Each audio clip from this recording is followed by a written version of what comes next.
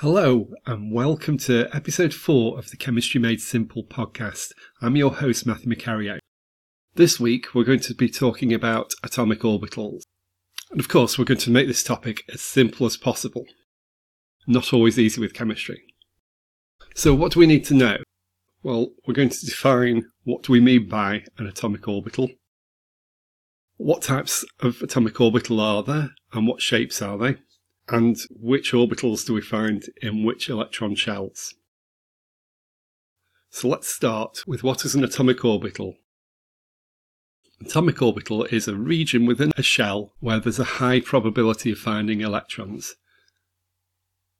And this region has a shape, and the shape depends on which orbital type we are considering. So what types of orbital are there? Well, there are many, but we only need to consider the four most common ones. And those are given names or labels S, P, D and F.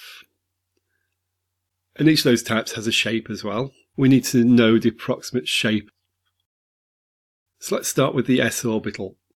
The S orbital is a spherically shaped region, and there is an S orbital in each shell of an atom. So the first shell has an S orbital. The second shell has an S orbital, the third shell has an S orbital, and so on.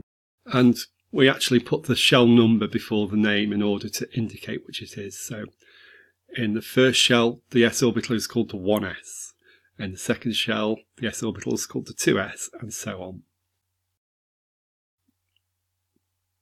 Next we come to the p orbital type. And the p orbital type doesn't exist in the first shell. It exists in the second shell onwards. So we have 2 p orbitals, 3 p orbitals, 4 p orbitals, and so on. And in the shells that have p orbitals, there's always 3 of the p orbitals. Those orbitals are described as dumbbell in shape. The 3 of them are the same shape, just along the different axes. So there's one along the x-axis, one positioned along the y-axis, and one positioned along the z-axis too. And the same in the third shell and the fourth shell, and so on. When we have a set of orbitals of the same type in the same shell, we call that a subshell. So in the second shell, we mentioned there are 3 p orbitals, and those collectively we call the p subshell, or the 2p subshell, because it's in the second shell. In the third shell, we call the collection of p orbitals the 3p subshell. In the fourth shell, we have a 4p subshell, and so on. And you'll see and hear the phrase subshell used quite regularly and be expected to recognise it and understand it when it comes to exams. Now, the third type of orbital that we need to consider is the d orbitals. And these exist from the third shell onwards, so we don't see them in the first or the second shell, but we see them in the third shell, fourth shell, fifth shell, and so on. And in each shell that d orbitals exist, there are 5 d orbitals. So our d subshell in a particular shell has 5 orbitals in it. So in the third shell, our 3d subshell has 5 orbitals. In the fourth shell, the 4d subshell has 5 orbitals, and so on. And the shape of these is too complex to describe in just words, so you can see what they look like by getting hold of the download available at the end of this episode. Finally, we come to the F type of orbital, and the F orbital is even more complex in shape, but you don't need to know or recognise the shape of the F orbital at this level. And F orbitals exist from only the fourth shell onwards, so there's a 4f subshell, a 5f subshell, and so on. And that subshell is a collection of 7 orbitals. So the 4f subshell has 7 orbitals, 5f subshell has 7 orbitals, and so on. Something important to talk about when we consider subshells is that they have individual orbitals within them that can accommodate up to 2 electrons each.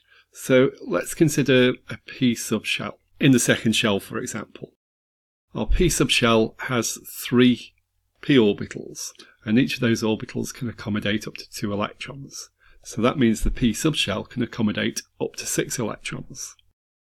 Now in the second shell, we also have an s orbital, and that can accommodate 2 electrons too. So in total, the second shell with its s and its p orbitals is able to accommodate 8 electrons, 2 from the s orbitals, 6 from the p orbitals. And that's why the second shell is able to accommodate 8 electrons. And hence in period 2 you see 8 elements, because each element has one more electron than the previous element. Now let's take that to the third shell. Third shell has an s orbital which can accommodate 2 electrons.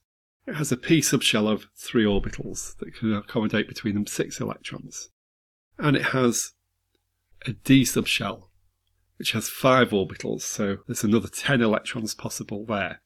So the third shell altogether can accommodate 18 electrons, 10 from the d orbitals, 6 from the p orbitals, 2 from the s orbital. And that's why as you go further down the periodic table, you'll see that there are periods across the periodic table that have more than 8 elements, because there are shells that contain more than 8 electrons.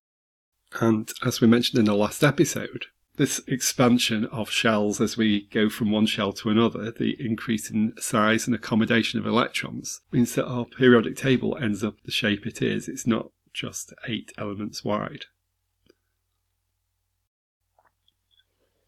Okay, let's try and summarise this, but from a shell point of view. So we said that an orbital is a region in a shell that can contain up to 2 electrons per orbital. We also said there are subshells within shells to a group of equivalent orbitals. We also said that in the first shell we can have s orbital, in the second shell we can have s orbitals and p orbitals, in the third shell we can have s orbitals, p orbitals and d orbitals, in the fourth shell we can have s, p, d and f orbitals. So each successive shell has got the same types of orbitals as the previous shell, plus one extra type. And that does actually continue after the fourth shell, but we don't need to go there for this level. So how much of this do you need to know? Well, if you're studying the advanced higher, you need to be aware of s, p, d and f orbitals, and you need to be aware of the shape, be able to recognise the shape of s, p and d orbitals. If you're studying A level, the requirement is slightly lower. You need to be aware of s, p and d orbitals, and you need to be aware of the shape of s and p orbitals. And of course you need to be aware of how many orbitals and in which shell, regardless of which of those syllabus you're studying. Those requirements apply if you're studying for the 2021 or 2022 exam season, but if you're studying for a later season, if you're listening in the future, please be aware that sometimes syllabus requirements do change. And in that case, you need to either check your syllabus requirements or speak to your teacher to find out what changes to the requirements there may have been. Here's how to get that download I mentioned, which has a summary of what we've spoken about today and also shows you the shape of the orbitals that we've talked about today. So if you go to chemistrymadesimple.net/orbital, you can download that. That's all for this episode, so come back for the next episode and we'll be talking about mass spectrometry. Don't forget, if there's a topic or a particular question in chemistry that you want to hear an episode about, then just get in touch. Best ways of contacting me: DM me on Instagram, it's Chemistry Made Simple, or email me, matthew@chemistrymadesimple.net, and I spell Matthew with 2 T's. Until the next episode, goodbye.